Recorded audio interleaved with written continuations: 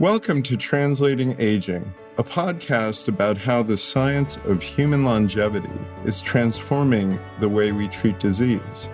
In each episode, we bring you conversations with the researchers, entrepreneurs, and investors who are working at the front lines of the field. Translating Aging is sponsored by BioAge, a clinical stage biotechnology company developing therapies to extend healthy lifespan by targeting the molecular causes of aging. I'm Bob Hughes, VP of Biochemistry at BioAge. With us today for our inaugural episode is Dr. Eric Verdin, CEO of the Buck Institute for Research on Aging and Professor of Medicine at University of California, San Francisco. Eric, thank you for joining us. Good afternoon, Bob. Delighted to be here. So, as you mentioned, I'm currently president and CEO at the Buck Institute. You want to hear a few words about my career? Absolutely. So I started in Belgium. I grew up in a town called Liège, it's the French part of southern Belgium. Went to medical school there with an interest of doing research after medical school. Eventually ended up doing a postdoc at Harvard Medical School, from where I started my interest in metabolism and aging. I've held a number of faculty positions at different places, including the NIH and at the Gladstone Institute at UCSF for 15 years. About 4 years ago, I had the amazing opportunity to take over the leadership of the Buck Institute, and I've been there for the last 4 years, combining my time between leading a lab, which continues to be studying the biology of aging, in particular, the interface between epigenetics, immunology, metabolism, and the aging process, and also directing the Institute, which encompasses looking at strategic direction, hiring faculty, and essentially helping the Institute to thrive. You know, one of the things that I've always been curious about you, Eric, is that you have a background in virology, and I'm wondering how you sort of evolved from virology into aging. It's a good question. In some way, I have worked on too many different fields. It tends to confuse people who have spent their whole life working in a single field. I think one of the great privileges of being a basic scientist is that you can essentially study whatever you want. And I have a lot of interest and a lot of curiosity. And so the way I got into aging was we were studying HIV transcription, and this led to the cloning and the identification of HDACs, histone deacetylases, as epigenetic regulators of HIV transcription. And so from this work, we ended up cloning a series of proteins that are called HDAC3 through HDAC7. And we've got a bit of work on these, on the role of reversible protein acetylation in viral infection. But eventually, we were drawn to the work that was pioneered by Lenny Garanti and colleagues, who showed that the sirtuins were actually also protein deacetylases. And so I recall at that point, one of my students asked me whether we should be looking whether there were equivalent in the mammalian genome, in the human genome, of the SIR2 protein, which had been identified in yeast. And so the student, Brian North, actually cloned and sequenced the mammalian sirtuins. And from there, we ended up focusing on 3 of them, SIRT3, 4, and 5, which were all present in the mitochondria, and getting closer and closer to the biology of aging. It was somewhat circuitous way to get into aging research, but I just found at that point, as the HIV problems was waning and aging was sort of coming to the front, I just found it an irresistible topic to study. Let me ask you this.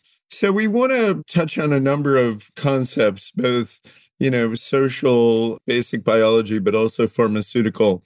So since taking over the Buck Institute, what do you see as the most compelling questions facing aging research from that perspective? There are many key questions. I think one of the things that really strikes me is how young this field is, and the field of molecular study of aging is probably about less than 30 years old, and how one of the things that really drew me to the field is this realization that this is a field where fundamental questions still remain to be answered. I think, one of the probably best known sort of synthesis or review paper is the hallmarks of aging. And one thing that strikes me when looking at this paper is that it paints almost a pointillistic or impressionistic picture of aging with a number of hallmarks that seem to be happening independently of each other. I'm fascinated by the idea that even though we have identified key mechanisms of aging, we do not really have a good sense of the hierarchy between these hallmarks. Is one of them superseding the others? I'm struck also by the fact that chronic inflammation, which we study and we think is really a key aspect of the aging process, was not even listed in that collection. So I think one of the things that fascinates me is really the idea of establishing clearer links between these hallmarks of aging and hopefully somewhat of a more unified theory of aging. I think obviously the implications of this finding is at this point we have a number of interventions that target each of these hallmarks of aging, but we do not have a good sense, again, of which combination of these drugs or interventions is actually going to be synergistic or sometimes the opposite. So we published a paper in this past year that showed, for example, a clear link between senescence and NAD metabolism. And so these are the types of studies that, to me, are exciting and important, really understanding better the relationship between the different manifestations of aging and using this information to target aging in a more effective manner. I was planning on getting into NAD a little bit later, but before we do, I wanted to ask you, it's interesting that you talk about the so-called hallmarks of aging, and they've been enumerated as, senescence, stem cell exhaustion, mitochondrial dysfunction, etc. But it has been suggested that there are basic mechanisms that underlie all these things and pathways that have been implicated as being kind of more basic are things like TOR, for instance. Do you think that these are really independent, parallel sort of pathologies, or do you think that there's a way to tie them together with underlying pathways? They clearly are related. And I think I will not have the time to go through all of the examples, but we spent some time just looking at what are the relationships. If you think about NAD metabolism, is itself involved in stem cell function, it's involved in epigenetic regulation, it's involved in mitochondrial function, for the simple reason, for example, that NAD is a critical cofactor for the sirtuins, so that sirtuins actually are present in every single subcompartments of a cell. One of the things that really is quite interesting is this idea of bringing system biology and it's the power of bioinformatics to aging and moving beyond the idea that one pathway or one molecule, as you indicated, the TOR pathway, is just one cellular pathway, which is, for example, incredibly, exquisitely intricated with insulin signaling, for example, or nutrient sensing. So I think the idea that, there are unique pathways or single cause of aging, I think obviously have been discounted. No one really believes there's a single cause of aging. But what really is lacking is a better integration and an understanding of how working on one aspect influences the other. And I think this is where we're probably going to have to occupy our time in the next few years. You brought up the question of NAD metabolism. One obvious reason to be interested in that is because of its connection to the regulation of sirtuins. Can you just comment on NAD metabolism as a key feature of aging? Yes. Well, there are multiple ways in which NAD metabolism really affects aging. The best way probably to think about this is there are two broad classes of enzymes that utilize NAD. There is a subgroup of enzymes of which the sirtuins are part, but also poly-ADP ribose polymerase, CD38, CD157. This whole group of enzymes utilize NAD not only as a cofactor, but also as a co-substrate. And in that process, the NAD is actually cleaved into nicotinamide and ADP ribose or cyclic ADP ribose. So these are what we call the NAD consuming enzymes. So that's the first group of enzymes. The second group of enzymes are all oxidoreductase who use the NAD-NADH couple to actually drive oxidoreductive reactions. And the difference between these two classes of enzyme is the oxidoreductase do not cleave the NAD, they just use it either in its oxidated or reduced form. Now, what is happening during aging is that NAD levels decrease. And that has been documented in a variety of organisms, including in human cells, but also in mice, in Drosophila and C. elegans and others. And it's been documented in multiple cell types and multiple organs. So the thing that we proposed about 5 years ago in a review was that obviously everybody's been trying to understand why is NAD level decrease. Now, the decrease in NAD levels has really important implications, both not only for the sirtuins, who we know have global anti-aging effect or at least protective effect, and all of the oxidoreductase, which are critical for intermediary metabolism. So if you decrease NAD levels, it's not hard to imagine how this can have deleterious consequences on a whole variety of things. The decreased metabolic efficiency, but also decreased protective activity of the PARPs and decreased protective activity of the sirtuins. So our interest has been trying to understand why are NAD levels decreasing during aging. And we propose in this review that I was just mentioning, competing mechanism where if the activity of one of these consuming enzymes becomes dominant during aging, one would expect that NAD levels would decrease. Another thing that's important to know is that when NAD is cleaved by these enzymes and generates nicotinamide, the nicotinamide needs to be recycled back into NAD. And this is the so-called salvage pathway, which we know is really critical. If you inhibit it by blocking an enzyme called NAMPT, within actually 3 to 4 hours, we can deplete NAD levels down to close to zero and induce cell killing. So that really points to the importance of this salvage pathway. So it had been proposed before that maybe one of the reasons for the depletion of NAD during aging was the salvage pathway, but we Eduardo Cini at Mayo Clinic and us have actually proposed an alternative model that the CD38 molecule might be important as well. And finally, another player that has been brought up by other groups, including Johan Aurix and colleagues, is the role of PARP, which tends to be activated by DNA damage. And we know DNA damage is yet another manifestation of aging. And one of the best examples of this are these diseases in which there is chronic DNA damage because there's a defect in repair. And I'm thinking of some of the DNA damage repair, such as ataxia telangiectasia or others, all are associated with a chronic DNA damage and chronic NAD depletion and accelerated aging. That was a very, very nice technical description of NAD metabolism. In this podcast, we want to reach out to both aging or just, the scientific community as well as the general public. I suspect that there are folks out there who are aware that there's been a suggestion that NAD supplementation could be, helpful in aging and disease. And I'm wondering if you could just kind of comment on that for more of a lay audience. Yeah, clearly. And we've actually have worked actively in that area and are still working with a number of companies.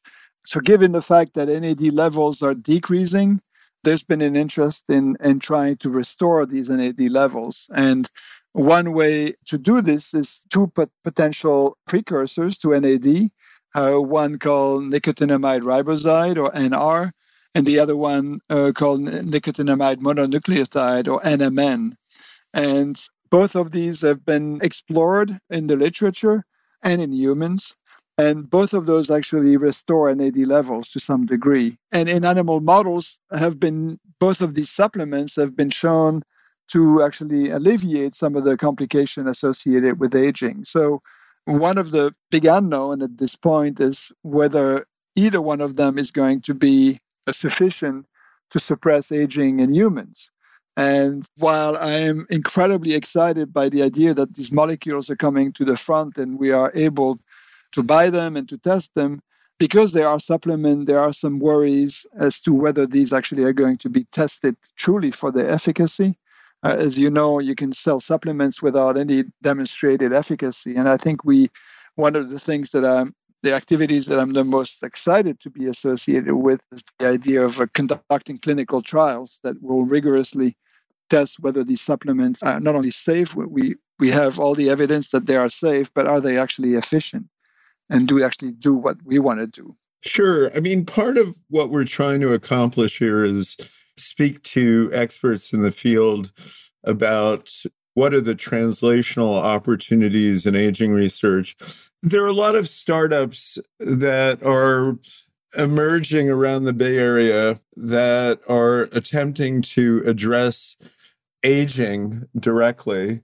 I'm just wondering what your general thinking is on the Bay Area startup culture and as it directly impacts aging research. It's a great question. We are, as you know, at a really critical and amazingly interesting phase in aging research where the last 20 to 25 years have seen a proliferation of new information and a new understanding of aging, the identification of molecular pathways, and really a much more precise understanding of aging, even though it is still largely incomplete.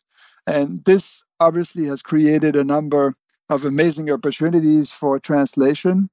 And by translation, I mean not only studying these processes in humans, but also launching companies that aim to really target some of these molecular pathways. And one of the things that is particularly exciting about the Bay Area is that because of its startup culture, we have many of these companies surrounding us.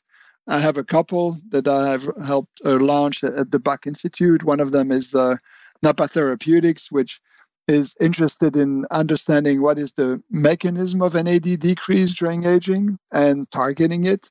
The other company is called BHB Therapeutics, and this company is actually involved in understanding the role of ketogenesis and particularly the protective role of one of the ketone bodies called beta-hydroxybutyrate. And so, these companies are just two examples of a whole ecosystem that is rapidly developing in the Bay Area, along with the presence of many incredible groups studying aging at Stanford, at Berkeley, at UCSF, at Davis, and at the Buck. From a kind of a translational point of view, one of the challenges that the aging research field from a translational perspective faces is that aging is not in and of itself recognized as a disease or something that's, quote, reimbursable. I believe we now have an ICD code for something called frailty. It's very difficult to run a clinical trial in the delay of aging, if you will. And so we have to focus on more acute indications within aging. And I'm just wondering what your thoughts are about what are good strategies for companies to think about if their long-term goal is to treat aging. What should they be thinking about in terms of more short-term indications? It's a very good question.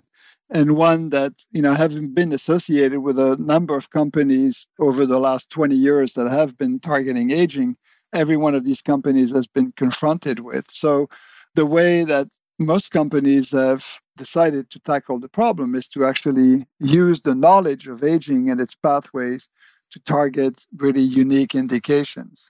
I mean, a good example would be Unity, which is targeting senescence and conducted clinical trials on knee osteoarthritis because we know this is a condition in which there's massive senescence in the knee. Other indications that people in the senescence field are pursuing would be idiopathic pulmonary fibrosis, for example.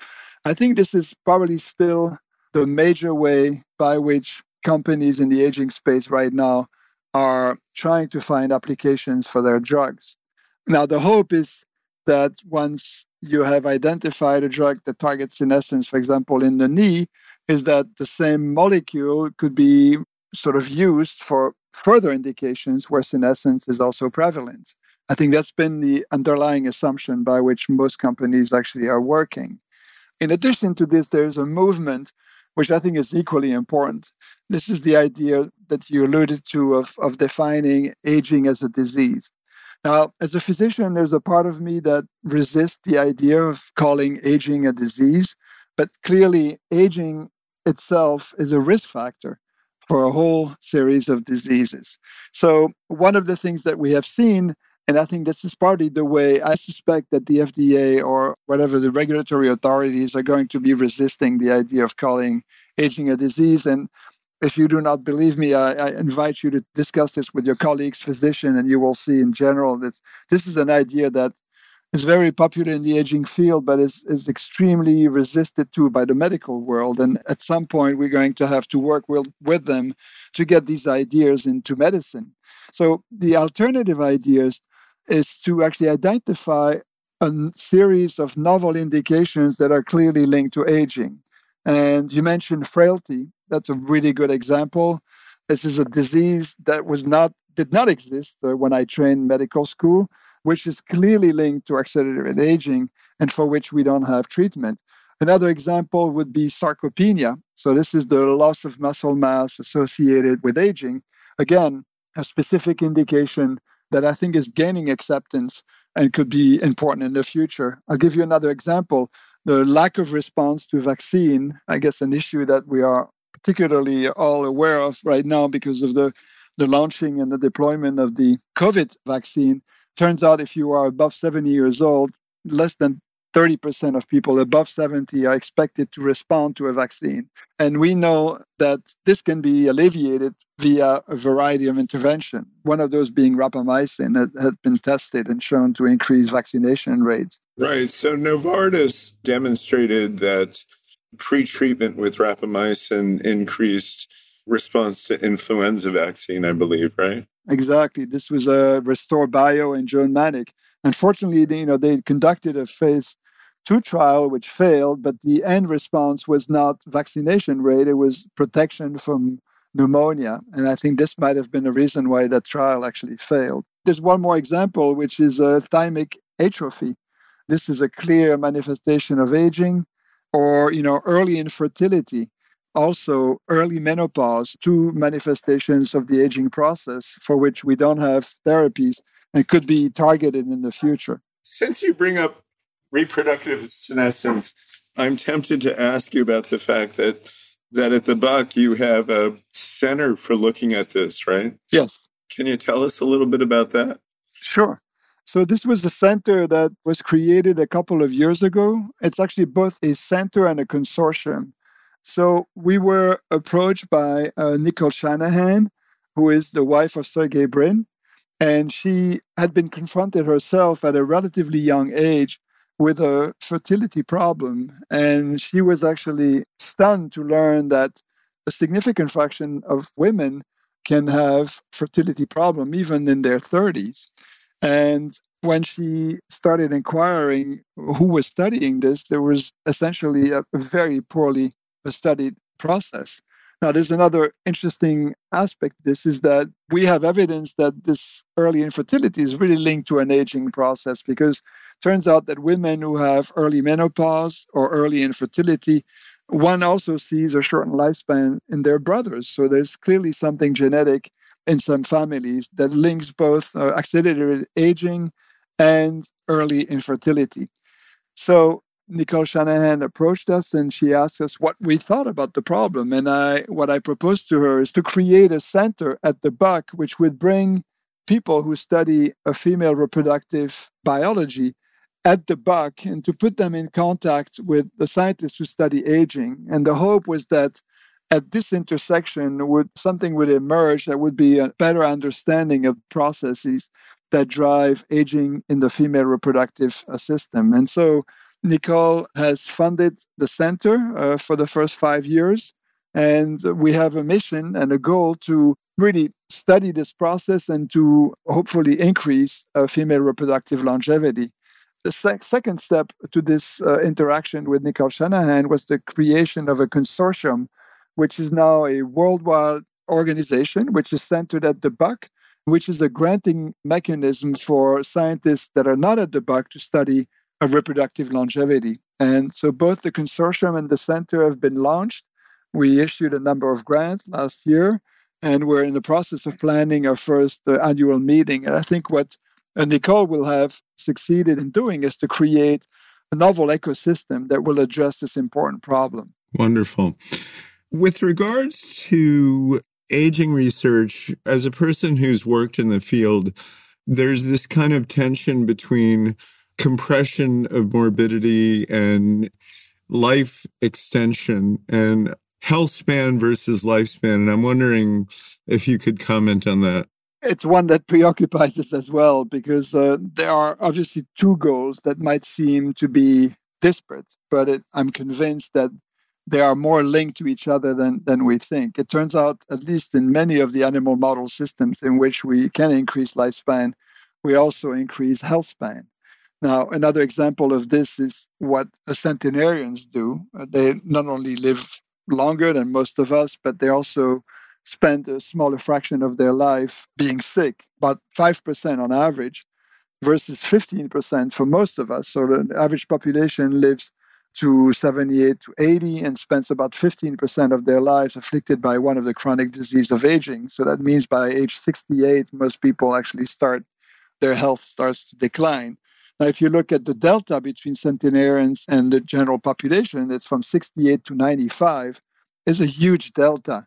And I think this is what we're working on. Obviously, the biggest emergency from my standpoint as a physician is really to alleviate disease. If we think, increasing lifespan without health span doesn't really make any sense. And actually, when we speak to the population in general, the general public in general, not many people are really interested in increasing lifespan, because their perception of old age is that it's a difficult period, which one is afflicted by chronic diseases. So as a way to target what we are trying to do at the Buck, we speak more about health span than lifespan. Now, it's clear that, for the last 150 years, our lifespan has continued to increase at a rate of about 2 years per decade. And I see no reason to think that this is going to be changing. So that means our lifespan is going to continue to increase. And I think our major goal is really to make sure that these gained years actually are quality years spent with people who are fully in command of their mental and physical abilities. Well, okay, so here's a really difficult question. This notion of maximum lifespan, it's been described for various species. I'd say for humans, a rough number is 120 or something like that. And so the notion is that no matter what you do, well, obviously it changes in worms or mice or whatever, but, no matter what you do, you kind of hit this wall. And let's say the wall is 120 in humans, and you can compress the morbidity as much as you want, but no human will live to be 150 or 200. What is your thinking on that? The way I think about this is today, based on what we know and based on what we have tested and based on a very large sample, think about the billions of people who have lived on the earth, it's very hard to go above 115. A few people have reached 117, and then you have a jump from 117 to 122, which is Jeanne Calment, which has made some people question whether this was actually real. So I would say today, based on everything, and you could say based on everything that we have done so far, or exceptional genetics, or the best living conditions, the maximum that one can live would be around 117. And I think it's going to be a very difficult barrier to cross. However, I'm also excited about what we are doing today in biology. If you had told me 20 years ago or 30 years ago what we are capable of doing in the lab and at what speed we're doing it, and I'm thinking about CRISPR-Cas9 and all of this, the rate at which we generate transgenic or knockout animals, I probably would not have believed you that, within my lifetime, we would be doing things with such ease and at such speed. So I think it's extremely hard to predict what we're going to be able to do in the near future, especially when we start, using genetic engineering and so on. Obviously, one of the things that gives me some degree of pause is if it were easy, we would already have done it in mice. And we know there's a huge barrier between what we are able to do in mice and what we are able to do in humans. So I tend to be on the side of not a pessimist, because I'm fundamentally optimistic, but I'm also measuring the difficulty that lie ahead of us when we start thinking about doing things in humans. The whole medical world is based on the idea that first do no harm. And so while, some people might take it upon themselves to make some drastic modifications or use whatever they want to do to live longer, the only way we're going to get to this is by doing clinical trials. We're going to need really good biomarkers of aging. So I guess the long way to summarize what I'm trying to say is that I'm incredibly optimistic of what we're going to be doing in the future. But also, I think we should be realistic about the difficulties that lie in this path. And I think this is where I tend to be a little more on the conservative side in terms of what will be achievable in the next, for example, 50 years or 30 years. What do you think is the most exciting thing that's happening in aging research today? There are so many. At the Bach are very involved in the study of senescence. I think with the leadership of Judy Campisi as one of our faculty members, we really have built an incredible group of collaborating scientists that are really pushing the envelope on what senescence means and really extracting some potential novel therapeutic applications. I think that's certainly, from my standpoint at the Bach, this is one of the most exciting areas of aging science. I think it's just an incredible privilege for me and for many of my colleagues to be in a field in which we feel there are so many low-hanging fruits, so many things to discover. And frankly, such amazing possibility to really change the way medicine is conducted. I think if you think about the way medicine functions today, it's not healthcare, it's what I call sick care. So it's a reactive mode of looking at health by which you wait until people get really sick, for example, a heart attack, and then you treat them and you help them survive. I think what the science of aging is really bringing to the fore is the idea of a system understanding of biology and a preventative model of medicine, and by which we hope to actually help people age better and to prevent the occurrence of these diseases at the first place. So for me as a physician, the more I read about the biology of aging, the identification of these biomarkers, I think it's an incredible time to be in this field. And I suspect that when we look back 20 or 30 years from now, we will really look at this period as the birth of a whole new age of biology and health. Great. Thank you very much, Dr. Verdin, for spending time with us and giving you your expert views on this extremely important topic. Thanks for listening. If you have feedback or suggestions for future episodes of Translating Aging, you can contact us by email at podcast@bioagelabs.com or on Twitter at BioAge Podcast. You can also follow our sponsor, BioAge, on Twitter and LinkedIn.